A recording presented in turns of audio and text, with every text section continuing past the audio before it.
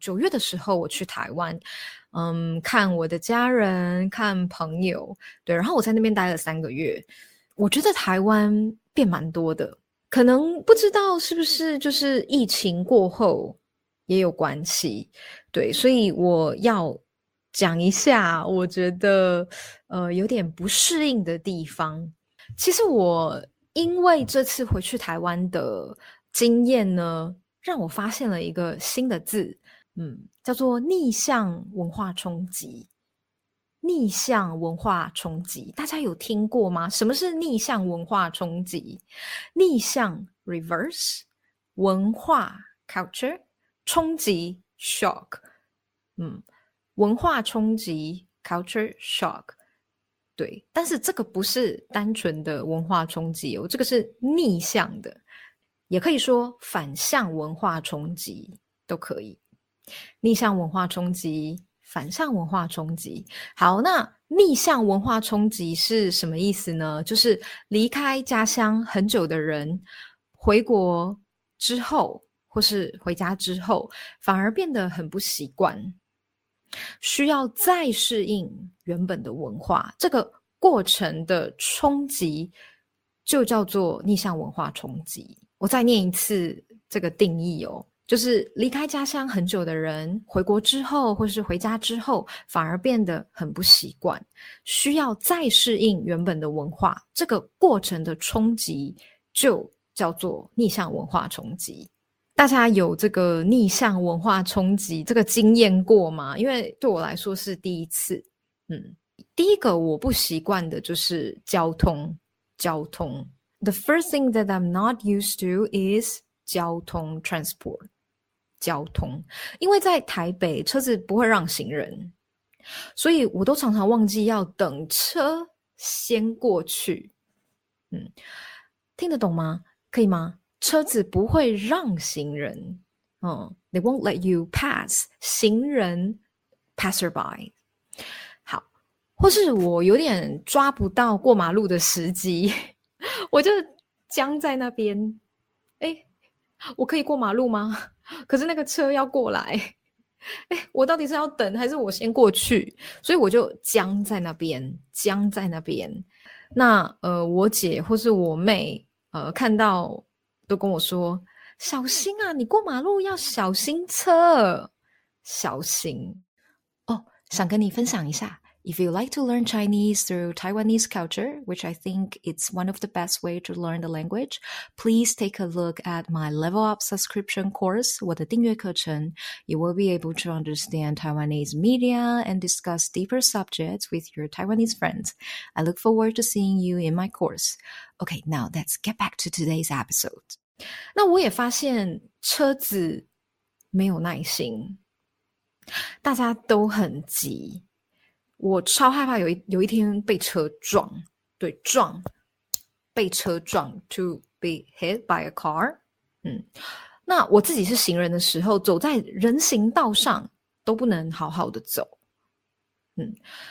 都要闪脚踏车，或是闪 U-bike， 可以吗？这里闪脚踏车或是闪 U-bike， 闪就是这是一个动词哦，闪就是 to dodge to avoid， 所以我走在人行道上的时候，我要去闪脚踏车或是闪 U-bike， 而且我觉得很烦，因为他们还会那个亮那个铃铛，叮叮叮叮叮叮叮，所以你是行人，但是你根本没办法好好的走。那很多脚踏车为了安全啊，都骑在人行道上啊。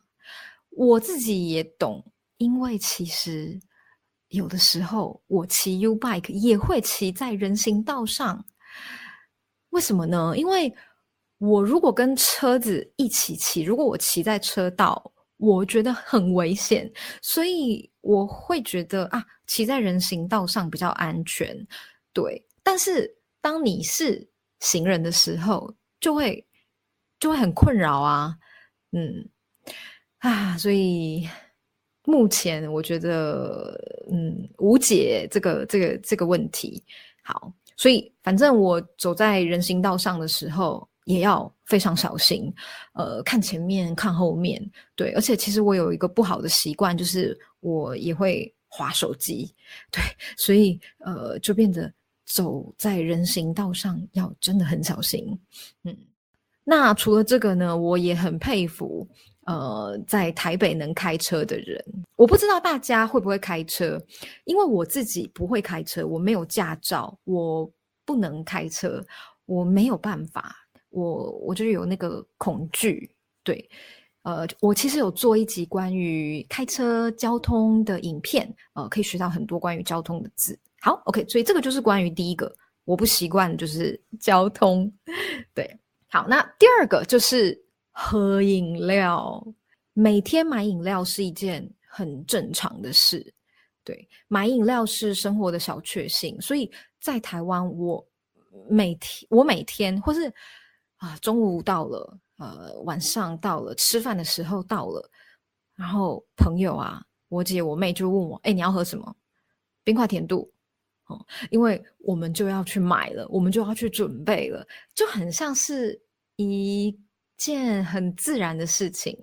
我在想，会不会有点像是，在法国大家喝咖啡，早上喝咖啡，下午喝咖啡，然后晚上吃完饭可能再来一杯咖啡。那在台湾就是买饮料，对。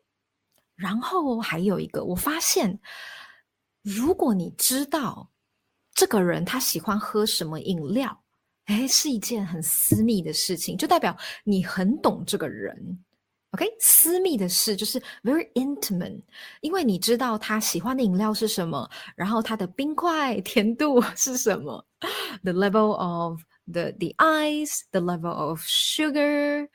那因为我3年没回去了嘛，所以我就发现，我姐跟我妹，她们喜欢的饮料跟之前不一样了，喜欢的冰块跟量啊、甜度啊都不一样。对，所以我就觉得，好像有在重新认识他们的感觉。那我朋友也是一样，对。然后还有一个就是饮料店，一直开，一直开，一直开。饮料店的 tea shops 一直开，一直开，新的这里，新的那里，对。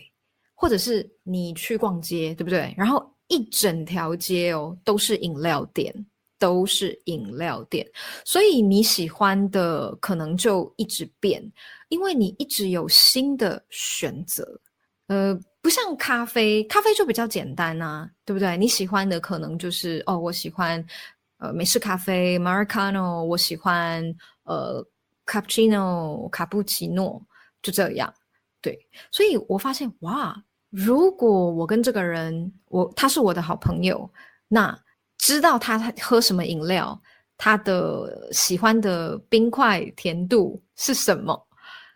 如果我知道这些，那就代表我跟他感情很好，我跟他是关系很好的，所以我觉得很有趣，想跟大家分享。我觉得如果要在台湾生活的话，知道这个还蛮重要的，对，可以交朋友。好，那谢谢大家，然后很感谢有你们，新年快乐，然后祝大家身体健康平安，拜拜，谢谢。